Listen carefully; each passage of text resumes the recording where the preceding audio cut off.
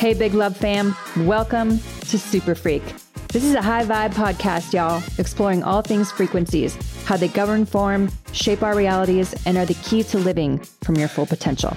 It's non-woo convos about super woo shit, unpacking what I call the science of self, from body and soul literacy to the power of understanding vibration, higher consciousness, quantum physics, and spiritual psych.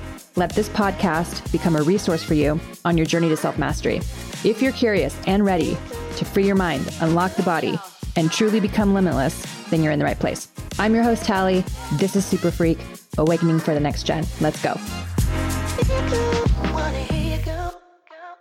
All right, everybody, going to jump right into how we basically create workarounds. Self-avoidance and self-gaslighting. How does this actually happen? Where is this coming from? And how do we navigate it? What are some of the signs that we can look for when it comes to gaslighting and avoidance? This is coming off of some content that you guys are sending to me, tagging me on, or through conversations in the DMs. And what I've been noticing in sessions is self-gaslighting and avoidance. So let me talk about what those patterns are. When we are raised with any type of dynamic around emotional immaturity or emotionally unavailable parent, we will be told that what we are experiencing internally is not actually accurate by a parent. That's essentially what gaslighting is. When you see something for what you believe that it is, and somebody that you trust or is close to you tells you that's not how it happened. That's not what's really going on. That is gaslighting you. They're telling you that what your experience is invalid. So when you grow up with that, you learn how to question yourself. You start to second guess what you see, what you're feeling, and what you're experiencing.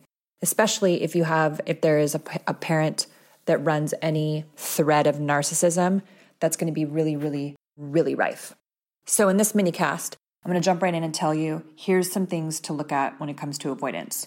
The pattern around this also, before I tell you that, is we will busy ourselves to the nth degree to avoid looking at shit.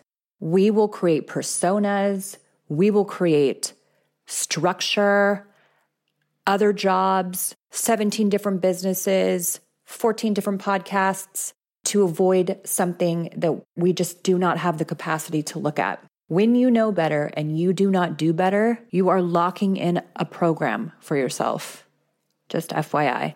This is even for myself when I'm calling, my friends and family higher. If they know better and don't do better, I'm fresh out of sympathy over here then. Nope. If you're choosing that type of outcome for yourself, you're creating a big fat workaround that doesn't help anybody. So let's look at some of these patterns that contribute to the way we emotionally avoid. First, through minimizing and distraction. This is when we are suddenly overcome with an urge to get busy, shop, eat, drink, or scroll. We direct our attention away from what we feel inside, often automatically, honestly. We may consciously do it or not, basically. Brush off vulnerable inner experiences as, oh, it's no big deal. It's fine. We ignore and neglect our bodies, signs of stress, and may push our limits until we risk exhaustion, burnout, depression, and physical illnesses. If you are the type to also run a bit of self-martyrism and you will just move into guilt immediately, that's another way that we self-avoid. Another one is control and worry. This is when, I will say often also, without meaning to do so, we reject ourselves in the reality of our own vulnerability. So we'll be feeling something really, really intense. We will fear emotional exposure. We will feel that fear of being emotionally exposed, and we will shut ourselves down. We look for certainty. That's how we're designed. If you have fear of emotional exposure, you're going to look for certainty almost immediately. We will look for certainty and control in a world that offers neither. So constantly going back to places that are void of anything emotionally nurturing, picking up baby crumbs and then making cookies out of it, making full meals and being like, oh, okay, cool, that's what I deserve. It's another big one of how you emotionally avoid. Another way is we will self-attack. When you find yourself moving into self-criticism, like real hard, like deep state self-criticism, that becomes deeply habitual as a tool. So your brain is starting to learn. If that is something that you scanned as a young child, you saw a parent that was hypercritical, you picked that up, and now you take all of that inward. That's how you speak to yourself. That becomes habitual. The brain learns that as a qualitative and quantitative experience, as a pattern, as a condition, and then goes, oh, okay, whenever I self-criticize, boop, or whenever I'm afraid of something, I'm just going to reach for self-criticism. That feels good. Let's do that. So look out for that because, for example, you tell yourself if that you tried harder or were smarter or were a better person or were more lovable or you shouldn't have done that or were more attractive or not as gullible or more patient or acted sooner, things would have gone better. These lies create a harsh inner environment that can lead to just flattened emotional experiences, low self-worth, and honestly, depression. The next one is we emotionally masquerade. If it looks like sadness and walks like sadness and talks like sadness, it's sadness. No, not necessarily true. Sometimes other feelings are employed to remove you from pain. So if anger was not okay in your childhood, for example, or your childhood environment, you may get weepy and look sad when you get into an argument with your partner. If sadness was regarded as weak, you may appear angry or push people away when you feel sad. You may feel guilty when you feel angry towards someone you care about. These like faux feelings can keep you stuck if you don't access the emotions underneath. Emotional masquerading essentially looks like you're creating a bifurcation of an emotion. So feelings and emotions. I want to talk about that really fast too, because I think people get these two things confused. Feelings accommodate conditions and emotions accommodate the patterns that contributed to the conditions. So that is a way that we create workarounds. We conflate feelings and emotions thinking they're the same thing, but they absolutely are not.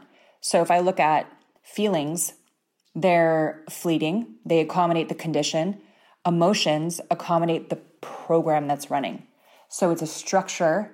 So one is structural, like the pattern, and then you have the emotion that's the system that is accommodating the pattern, and then you have the feelings, which would be like an affect.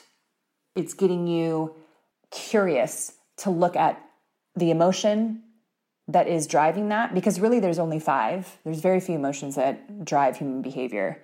There's loads and loads of feelings about all the things. Feelings is a perception. It's perception-based.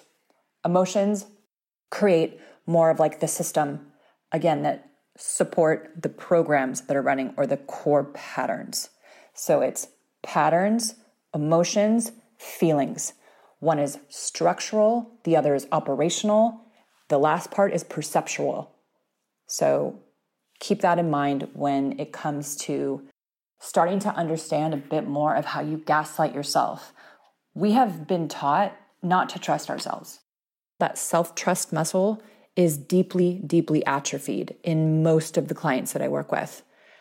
To mitigate that atrophy, that self-gaslighting, that lack of self-trust, to mitigate some of those affects, we have to step into contrary action and back ourselves up really, really, really hard. So if you have a feeling or you have a knowing or you have an instinct and an intuition, you have to back it up and go with it. The moment you have the intuition and you do the opposite, it's a way of self-avoiding something.